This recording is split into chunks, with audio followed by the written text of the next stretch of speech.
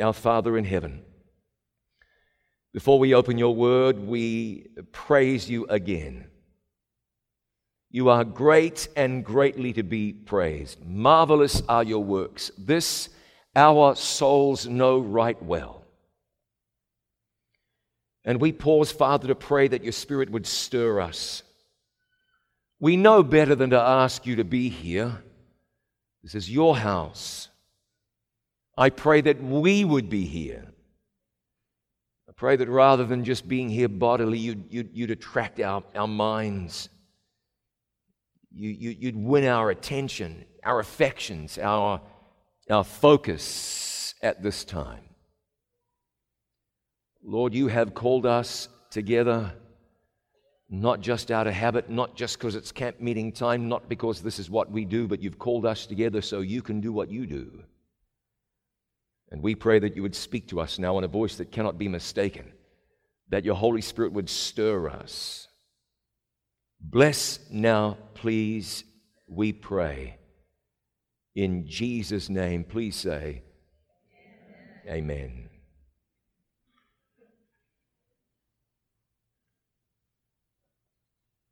Where they came from exactly, nobody knows.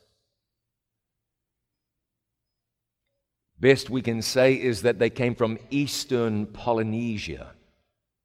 That's true. But if you were to look at a map, that's not narrowing it down a whole lot. They had come some hundreds of years before.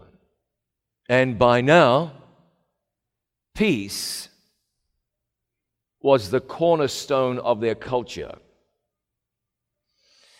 And here's why. In the 16th century, a tribal leader whose name was Nunuku heard away in the distance sounds of disputing, of fighting. He didn't like that. He emerged from his cave. Don't get me wrong, they weren't cave dwellers, but Nunuku, for some reason, living or staying in a cave at that time. He emerged from his dwelling and went out there to where the young men were carrying on, and he remonstrated with them. We can't carry on like this. We live on a small island in the middle of nowhere. We are stuck with each other. We mustn't be like this. In spite of the fact that warfare, intertribal conflict was common, Nunuku said, "Not for us." And he instituted a certain code of conduct. There would be no violence. But knowing boys will sometimes be boys, he said, if you must fight, the only weapon you can use is a stick, no thicker than a man's finger. At the first sight of blood, you must stop. Nunuku's law was adopted by the Moriori people of Rekohu, known today as Chatham Island. It's 500 miles east of the South Island of New Zealand. It's about as close to the middle of nowhere as you can get. But in 1835, everything changed for the peaceful Moriori. And that's because 900 Maori from the Ngati Mutunga and Ngati Tama tribes arrived aboard the Lord Rodney. The Lord Rodney made 2 trips. And they landed there at the island then known as Rekohu. Well, the Moriori, recognizing that their visitors were tired, many of them seasick, many of them just plain unwell, they recognized these people needed help. They said, stay, we will help you. We'll help you regain your health. Here, you're out of provisions. Enjoy our food. It is bountiful. It's plentiful. They said, as a matter of fact, why don't you just stay? There is room and food enough for all of us. Just stay. But it soon became apparent that these were not visitors. These were invaders, and they had malice on their mind. They were cannibals. They kept slaves. What would the Moriori do? Remember, they don't fight. They convened a council at a place called Te Awa Pātiki. The young men said, let's fight. Although we are not practiced warriors, we can fight. There are 2,000 of us, there are 900 of them. Let's fight them off, let's repel them, let's send them back into the sea from which they came. But the elders spake. They said, how can we do that? That's not who we are. That's not what we believe. That is not what we stand for. We believe in peace. We have maintained this peace for hundreds of years. Do we back up now simply because our survival is in jeopardy?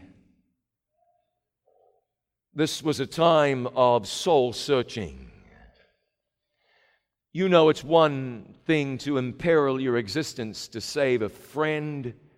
It's one thing to imperil your existence to stand up for human rights. It's another thing to imperil your existence to throw off tyranny. But were the Moriori really prepared to die for an ideal? They die for that, and not just die. They would meet with a ghastly end. But they considered that this was more than an ideal. This was who they were. This was their identity. And so they chose to be true to their principles, true to their core values. How could they be anything but true to who they were? They decided they were committed. In less than 20 years, they were gone. Every last one of them. Many were taken as slaves. Many were cannibalized. Some were taken when the tide was out and tied between stakes at the low tide mark. The captors just waited for the tide to roll in over top of them. It was said, if you understand the culture, you can understand this. If you don't, you cannot. It was said that many just died of a broken heart. Many just lost the will to live and they died. But by 1863, now there's a year. By 1863, they were gone. Gone. That question, who are we? Think about that for a moment. That question, what are we made of? That question, what do we stand for as a people? That question, answer it and it will define you. Answer that question and you'll have found your cynosure, you'll have found your Polaris. That question, it's a significant question. Considering that, there are myriad places in God's Word where we could turn, but this morning I would like to go with you down a road less traveled. And so to that end, I invite you to open your Bible to Jeremiah chapter 35. Jeremiah chapter 35. And a people who were asked and answered the question, who are we? What do we stand for as a people? Jeremiah chapter 35, we shall begin in verse 1. which says, the word which came to Jeremiah from the Lord in the days of Jehoiakim the son of Josiah, king of Judah, saying,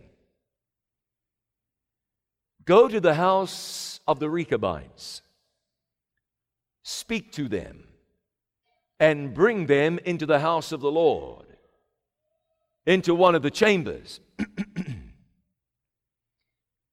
and give them wine to drink. This was God speaking through his prophet. Bring them into a room in the temple and set before them wine. Tell them to drink it.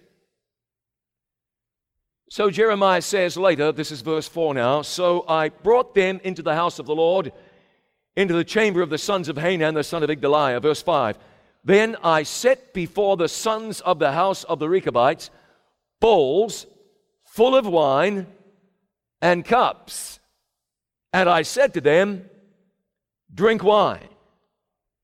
Now, friend, it is true, he did not say to them, thus saith the Lord, thou shalt drink wine.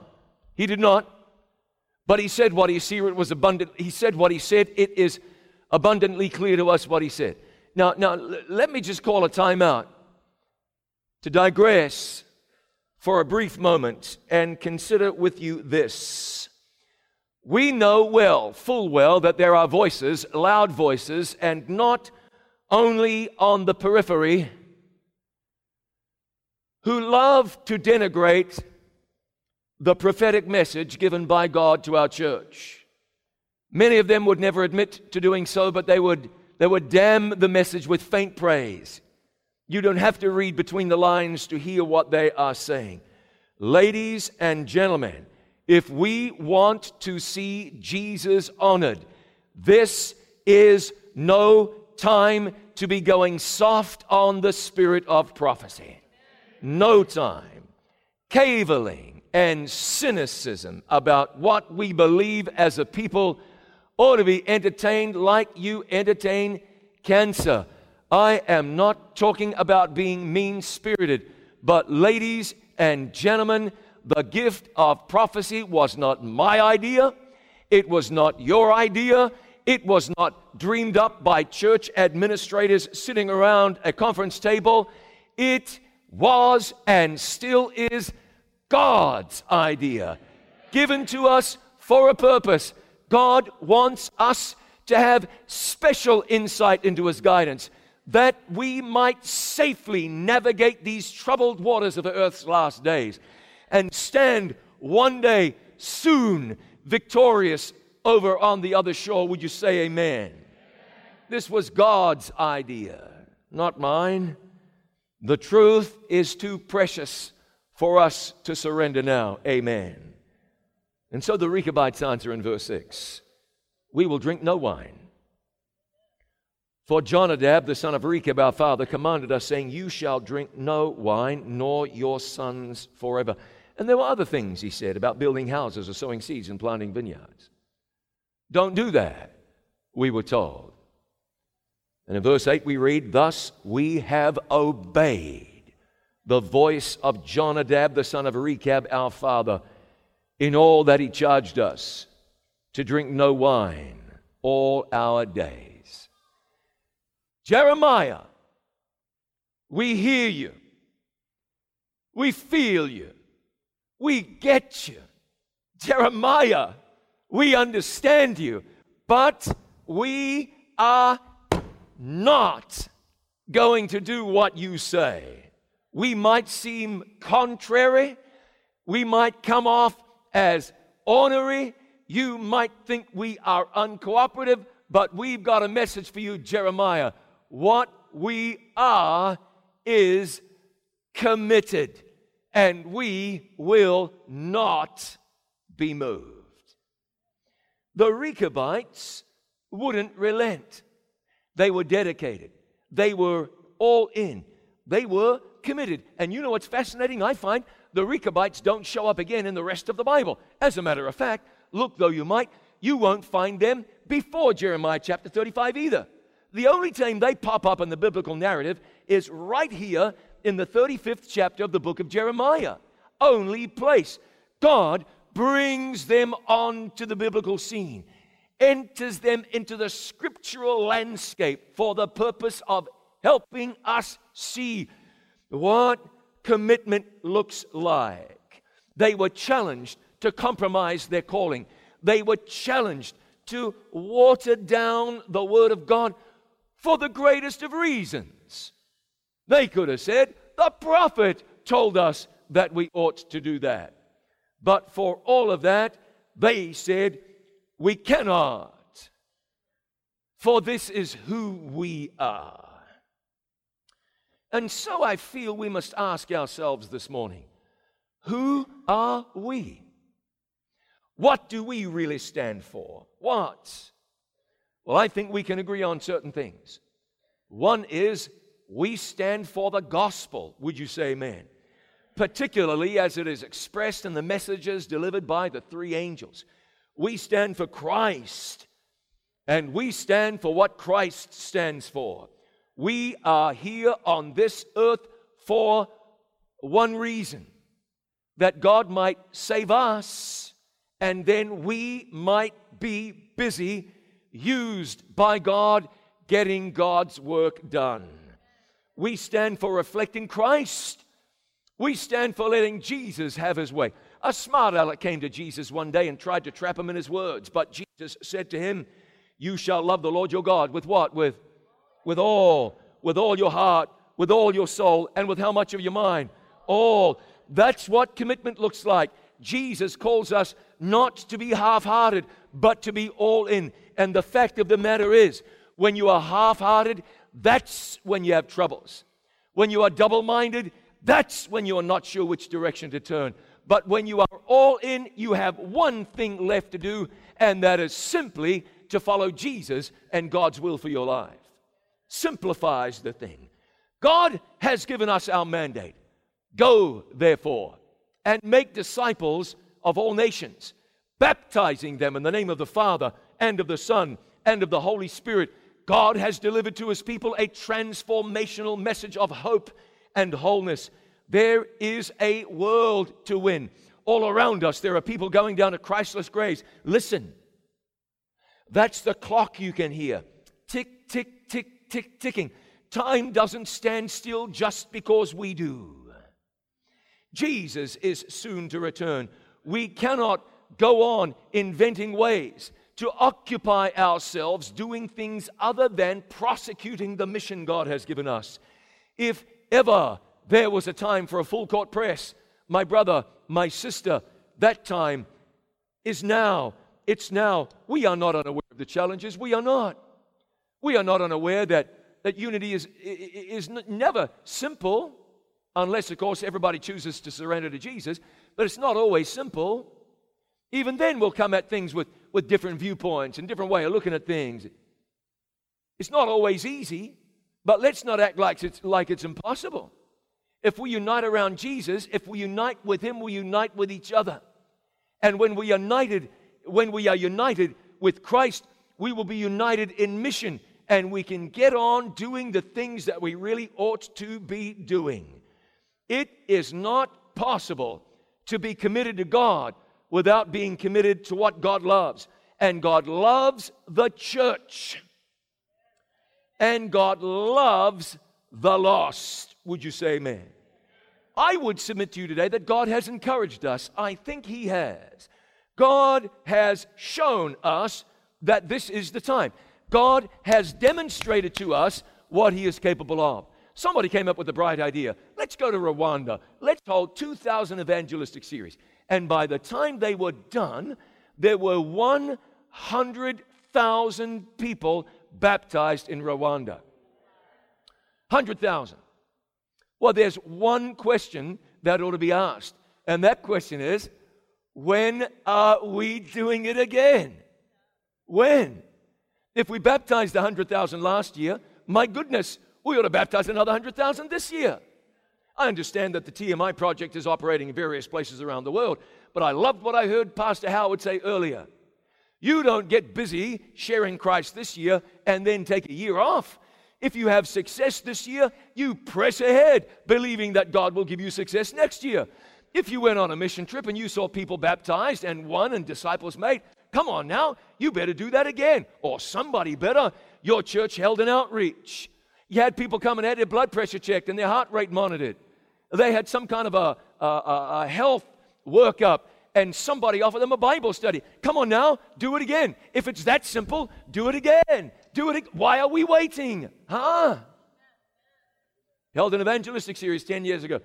4 people were baptized. Hallelujah. If you'd held one every year since then, you'd have another 36 baptized.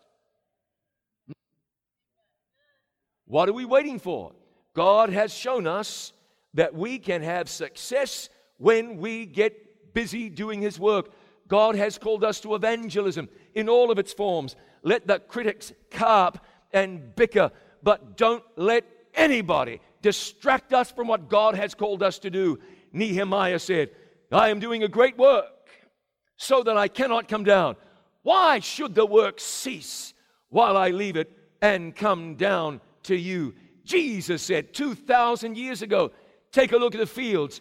They are white, ready for the harvest. We stand on the verge of the greatest ingathering of souls. We talk about the latter rain. We know that company after company are going flooding into the church. Why wait, man? Let's go find them, compel them. Christ said, go out to the highways and the byways. Find people. Don't just wait for them to come to you. You might say, oh my goodness, look at Detroit. We have that many members and yet there are that many people. You know what that is? That's an opportunity. We might look at the great cities of the world, the cities like Tokyo where there are precious few Christians, and you might say, oh my goodness, what do we do? What do we do? We do what Jesus said. He said, go. Why? The Bible says this gospel of the kingdom shall be preached for a witness, to all the world for a witness to all nations. What was that word? It shall. It will. Not might, not won't. It will.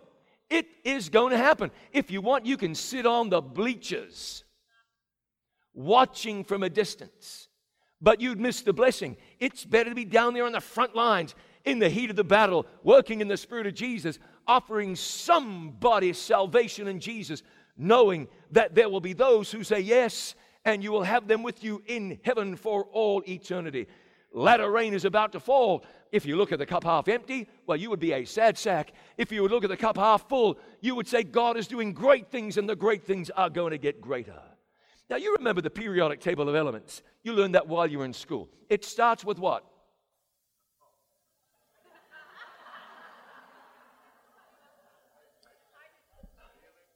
I wasn't expecting that. Hydrogen, bless you. And then, helium. And then, we have a science student down here. Lithium. Laptop is open. You Googled that already. You Googled that. Taking notes, are you? That's what you say. I believe you, of course. Hydrogen, helium, lithium, then what? All right, great. We got to 3. If the future of the world depends on Seventh-day Adventists dealing with science, I think we're doomed. Thank God we've just been called to deal with the science of salvation. Thank God for that.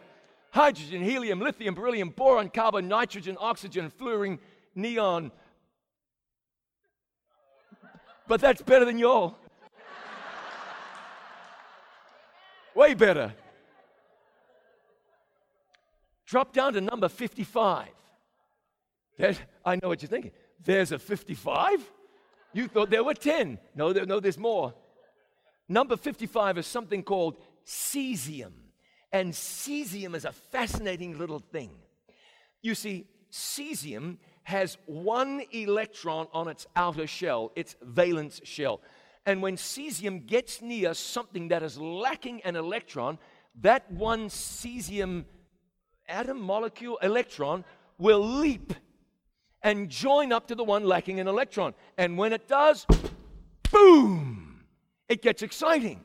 So if you get it near fluorine, if you get it near iodine, if you get it near bromine, if you get it near chlorine, there's activity. Why? Because the cesium electron leaps. Why does it do that? Is it a stalker? Does it sit around waiting? Aha! I'm looking for somebody's happy day. I'm about to ruin it. No, no. The cesium atom does what it does because it is what it is. It cannot help itself. It's just wired that way. It has that spare electron. It sees one missing from some other thing. I'll help. Boom. It's not a troublemaker. It doesn't mean to mess anything up. But it just can't help itself. It does what it does because it is what it is. You know what I believe? I believe when God has us like He wants to have us, we will do what we do, not because somebody said, it's evangelism time. Oh, man, that peer pressure got me again. Not that. We'll start our day praying for divine opportunities. We'll start our day believing, knowing, Lord, there's somebody you have for me today. Bring that person to me or take me to that person. When God has us like He wants to have us, the salvation of others will be our primary preoccupation. We won't need to be taking evangelism offerings with paltry targets like $350,000. Instead, the brethren will be saying, what do we do with all of this money? The saints just want to continue to contribute to this work of saving souls because they are so given over to Jesus and they are driven by the Holy Spirit of Almighty God.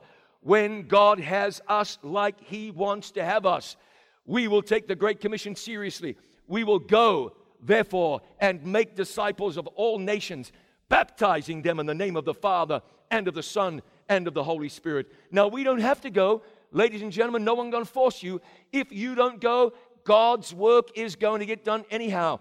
The rocks will cry out. I learned long ago that I am not God's gift to evangelism. I learned that evangelism is God's gift to me. It's God's gift to all of us. E.M. Bounds wrote many years ago, the church is looking for better methods.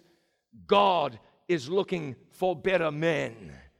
When we're committed to God's church, committed to the church, committed to the mission, committed to God's calling in our lives, the work, friend, will get done and we'll be out of here. And finally, we will get to go home. We have been told that through the church, this is not a hope, this is not a wish, this is not a maybe, through the church will eventually be made manifest the final and full display of the love of God.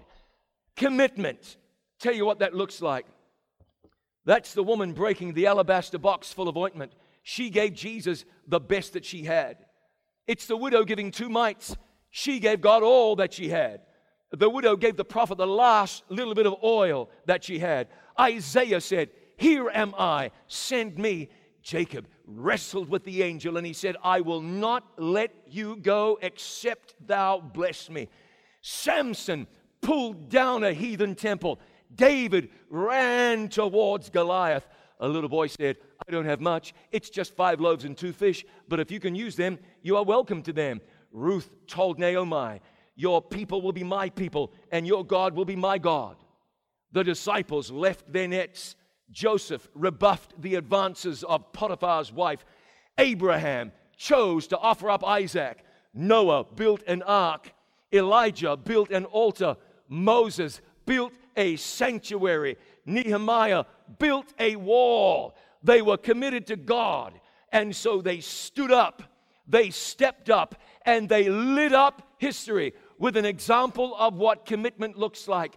So we can look and say, yes, Lord, use me too. God wants to see what He can do in you when He has you by the heart. Praise the Lord. Years ago, well, just a few years ago, I was in Papua New Guinea. I went to a village, and they told me something about the history of the village. 50 years before, and many of us are old enough to know that 50 years is not really a very long time. 50 years before, a young missionary from New Zealand, a man named Len Barnard, traveled to that very place. He said, I'm going to take the gospel to the people down in those valleys. They said, no, Pastor, you can't do that. They are cannibals. They will eat you. He said, you pray, I'll go. He took a bag of medicine in one hand, a Bible in the other, and a prayer in his heart. And he went down and started ministering to those people who really were cannibals. As a matter of fact, the night a man died down there, and he had become friendly with these folks, he had to sit up all night long with the body so that the locals wouldn't snatch the body away and eat the body. He wanted to teach them what Christians do with dead bodies. I was there 50 years later. Walk into this place. It's as clean as clean. 50 years ago, the people were living in fear. They were filthy. They were disease-ridden. They had enemies everywhere. Nobody could trust anybody. I get there, walk in, the grass is cut. No, that's a big deal because they have to cut it by hand. Beautiful flowers are growing everywhere. The place is neat and tidy. No enemies. No demons anywhere in sight. These are Christians. They live in peace with one another. My friend wanted to show me the little church. They were building a church over here. They'd been building it for a while, evidently. But here was the little church. I walked in. There was no door. Of course, there was a doorway, but no door. There were window openings, but no windows. And I walked up to the front and I said, "What is this?" There was money in a basket up front on what appeared to be the communion table. I said, "What's this?" He said, "The offering." "What? But today's Sunday." "No, that's yesterday's offering." I said, "What's it doing here?" He said, "Nobody's going to steal it. These are Christians. No one's going to take that money." Now, there are Christians where you go to church too. But the offering is taken up, the deacons take it out, they put it in a bag, take it to the pastor's office or the secretary's office or the treasurer's office, depending on how you roll, and they lock it in the safe, lock the office door, lock the church, and pray nobody pinches the money. And here's a group of people who are living in harmony. They're as honest as the day is long. They love God. Why? Because somebody went. He was committed. A Scots missionary named John Patton,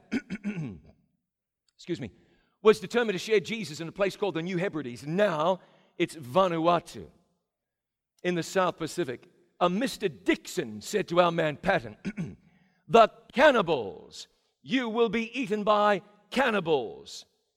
John Patton answered and said, "Mr. Dixon, you are advanced in years now, and soon you will be laid in the grave and eaten by worms. If I can but live and die serving and honoring the Lord Jesus, it makes no difference to me whether I'm eaten by cannibals or by worms. And in the great day, my resurrection body will rise as fair as yours in the likeness of our risen Redeemer." Committed, ladies and gentlemen, committed. Scottish martyr George Wishart was fully aware that Patrick Hamilton had been burned at the stake. If you visit St. Andrews in Scotland, you go by St. Andrews University, right out front of St. Salvatore's Chapel, on the street, in the paving, is a PH. And that's because on that spot, Patrick Hamilton was martyred by the church for his Protestant views. George Wishart traveled over to the continent, came back with his head full of Protestantism, and started preaching. This was just a few years after Hamilton had died. He knew what happened to Patrick Hamilton. And so today, if you start at the PH and you walk about 450 meters, you'll come to the ruins of the old St. Andrew's Cathedral. In front of that, in the cobblestones on the road, there's a GW. Because right there, George Wishart was strangled and then burned at the stake. This brother knew what had happened to Patrick Hamilton. He knew it. But could anything stop him from sharing Jesus? Nothing. Not even the stake. He had to do what he did because he was what he was. Life was on the line. As far as I can tell, as I look around here, our lives aren't on the line. Not at all. What's stopping us? Nothing much. A friend of mine asked a friend of his, a missionary to a dangerous place, a really dangerous place, "Aren't you afraid of dying?" And this young missionary quoted an old famous missionary, and he said, "We died before we got here." Ladies and gentlemen, knowing about threats on his life, knowing that the plane on which he had traveled to Memphis had to be guarded all night long because of threats on his life, Dr. Martin Luther King Jr. stood on the platform in the Mason Temple in Memphis. He was there in behalf of striking sanitation workers, and he proclaimed, "I just want to do God's will. He's allowed me to go up to the mountain, and I've looked over, and I've seen the promised land. I'm not fearing any man. Mine eyes have seen the glory of the coming of the Lord."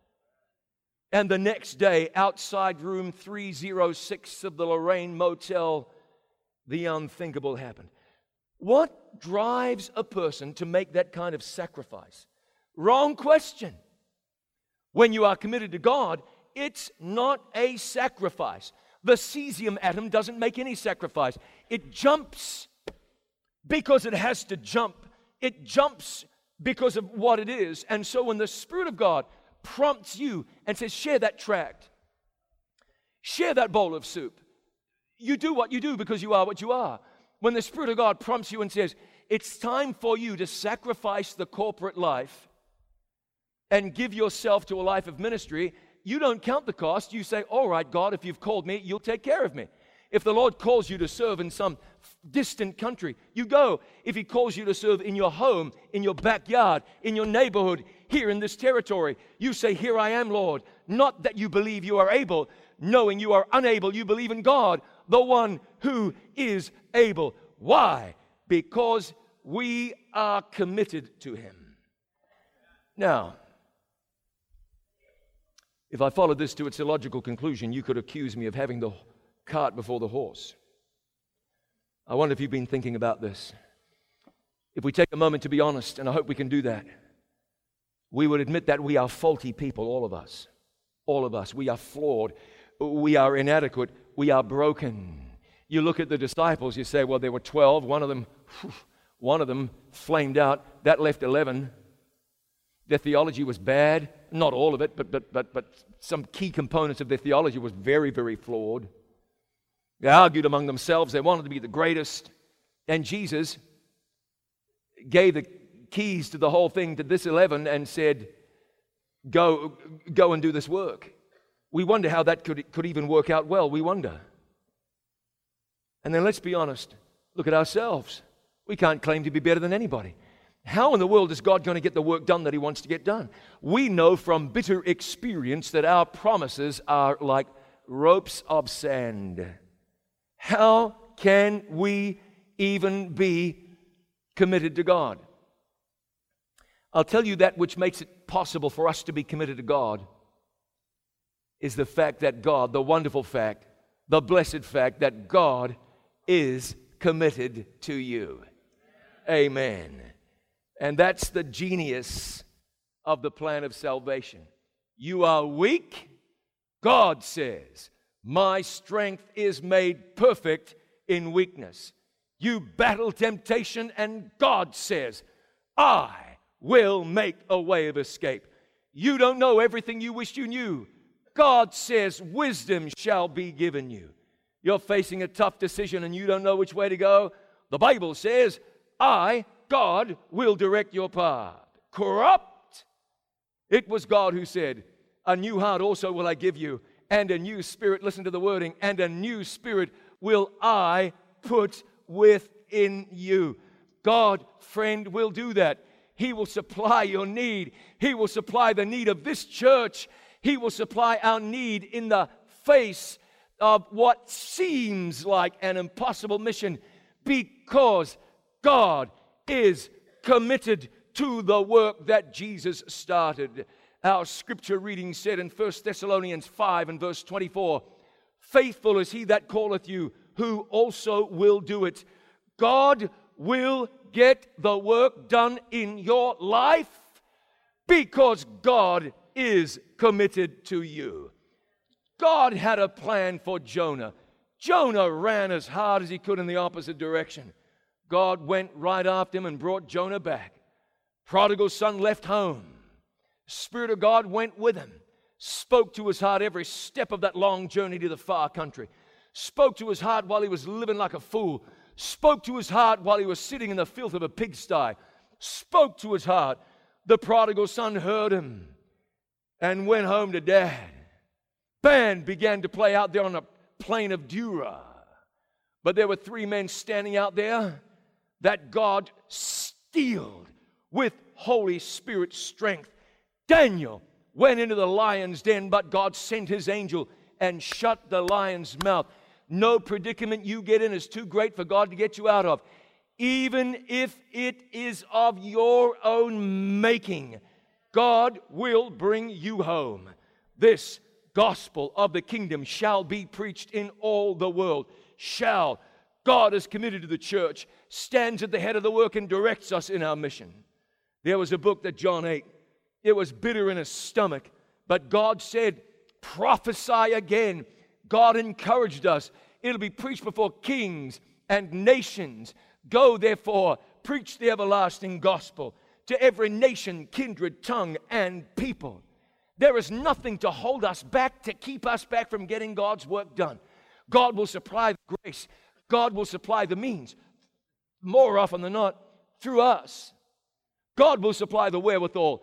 God will give the wisdom. God will give everything we need. And if you feel like you are inadequate or lacking, God will fill you with His presence and do through you what you cannot do yourself. A leper spoke to Jesus one day. He said, if thou wilt, thou canst make me clean. Which means, of course, if you are willing, if you want to. He said to Jesus, if you want to, you can make me clean. And Jesus said, I want to. And so be clean. They said, we are dying of thirst out here in the desert. Jesus said, I want to. Water came from a rock. They were hungry. Man, we might as well go back to Egypt and eat what we had back there. God said, I want to. And He carpeted the ground with manna. We have nothing out here, no hope. But our eyes are on you, Jehoshaphat said. And God said, I want to. And the invading armies turned against each other. My friend, God still wants to. He is committed to this church. He is committed to you. He is committed to your challenges, either solving your challenges or solving you in the midst of your challenges. God is committed to the mission that we are on. Our best days are ahead. There is no question. Look to Jesus on the cross. What was He doing out there? Bearing your sins. Why? So you would have a future. Bearing your sins so you could look forward to everlasting life. Dying for the sins of the world so men and women and boys and girls all throughout Michigan, all throughout the Lake Union, across the North American division and around the world could have hope in spite of their brokenness, hope in spite of their inadequacy, hope in spite of their sin. Christ has died. We have everything we need, everything for our own journey and everything we need to get the work done. The resilience in this church is the God of this church. We can't let ourselves be divided. We got to come together in mission, come together in evangelism, come together in soul winning. I was told years ago by a church administrator, a pulling horse does not kick. That's true. And where you find kicking, you will find an absence of pulling. God points us to our work. He says, get busy, get it done, get it done. And when we work with Christ, we see Christ doing remarkable, remarkable things. If He's called you to mission, a place where your back is to the wall and you don't know where your earthly support is coming from, you can go because God has called you. If He's called you to do something in your family or in your backyard, you can go knowing that God is with you. A friend of God, Jesus, is soon to return. Jesus is soon to return. And God is calling us to do the only thing we can, and that's do something about the lost, to bring them back to the safety of the arms of Jesus.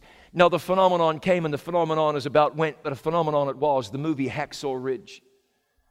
The story that we knew, the story of a man named Desmond Doss, who out there on the battlefield, when the troops pulled back, he stayed. He said, I got to do something about the dying and the wounded. I've got to do something. I've got to get them down from here. And so we know the story about how Doss used that rope knot and lowered, let them down the hillside. How many did he save out there? How many, do you know? 75. You know why, right? He said, I couldn't have saved more than 50. The soldiers who were there said, he saved at least 100. And so Uncle Sam split the difference and said he saved 75. In all likelihood, if the eyewitnesses are to be believed, he saved a whole bunch more than 75. This man was a hero. There's no doubt about it. You know, interesting thing was, at a screening of the film before it was released, a man who used to be Desmond Doss's pastor raised his hand and asked the producer a question. He said, in the movie, you show Desmond Doss dragging the men to safety, whereas in reality, he dragged the first two, figured that God was with him, and then carried the next 48, 73, 98, carried them. If God is with me, God is with me. And if he's not, then it doesn't really matter. So he carried them. Why did you show him dragging them? The producer said, we know about that. If we had showed it as it really was, nobody would have believed us. Which means that God is greater than fiction. And you know what Desmond Doss did. He dragged one to safety, dragged another to safety, then he started carrying them to safety. And he lowered them down that cliff. Friends, comrades, buddies took the fella and got him some treatment, and then Doss got down on his knees and he prayed and he said, Lord, let me get one more. And he got up and he went out there, and you've heard the stories. You've heard about the Japanese soldiers who had him right there in their sights, and the trigger jammed and he couldn't get a shot off. You've heard about that. There were bullets flying everywhere, and Doss would take one to safety and get on his knees and pray, Lord, let me get one more. Out he would go, bring one back. Lord, let me get one more. Out he would go. He'd bring him back. Lord, let me get one more. We don't even know how many times he prayed that prayer. Dozens of times. Scores of times. Lord, let me get one more. Friend, what should our prayer be today?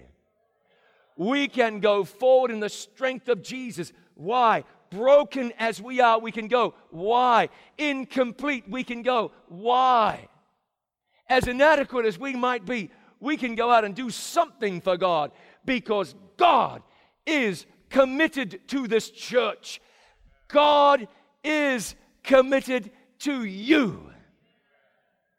And we can go today and pray, Lord, let me get one more. Lord, let me get one. There's somebody out there, Lord. Let me get one more. Friend, how is it with you today? Now I need to speak to your heart for just a moment. Maybe you are the one more. Maybe you are the one more. Well, this would be an opportunity for you to say yes to Jesus. Yes, Lord, save me. If you're engaged in the work of sharing Jesus with others, God bless you. I know there are probably hundreds of people here today who are. There are hundreds of people here today who are not. You're afraid? What of? You feel like you don't know enough? Sure you do. You're worried that people are going to ask you questions you don't know the answer to? Tell them you don't know. Go find the answer. All you have to do is tell God you are willing. Willing. If you'll let God know that you are willing, then God will use you in amazing ways for His glory. It's too late. It's 2017. It's too late in the history of the earth for us to be doing other stuff. It's too late. If I were to ask for a show of hands, but I will not. How many people in this place really, really, truly expected Jesus to be back before now? Most hands would go up. Those of us who've believed since we were children, that's not me, but those of us who have, we thought Jesus would be back by now. He's not back. Why is that? He's waiting for us to take this gospel to the world. He's waiting for us to be ready. We don't need to concern ourselves with God's timetable like we talked about last night. For whatever reason Jesus hasn't returned, He has waited. He has waited for us to be ready. He's waited for us to share Jesus with others and let others be ready. And as we share Christ, we are ready to meet Christ. So come on, friend, you know that we're going to close with prayer, but I'm asking that you would ask God to save you thoroughly and to put you to work sharing Jesus with somebody else. Would you pray with me? Can we bow heads right now? Our Father in heaven, we are thankful today for your commitment to us. You have never forgotten us. You said you'd never leave us or forsake us. You didn't bounce us when we made mistakes. You didn't drop us when we strayed to the left or to the right. You never became impatient with us. Yea, verily, the Bible says the long suffering of our God is salvation. And today you look towards us with a heart filled with love. Lord, there's a world to win. We confess we cannot do it, but we know that you can. And we know that you wish to use us. And there are people here today who need to be won. Friend, is that you, the one who needs to be won? You're not walking with Christ. Would you reach out to him by faith now and invite him into your heart?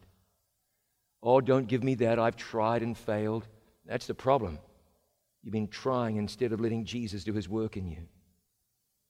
Don't tell me you're too bad. You're not. Don't tell me you're too far away. You can never be too far away. Would you let Jesus into your heart now and let him save you forever? Would you let him save you now and always? So, Father, look upon us. Take our hearts and make them yours.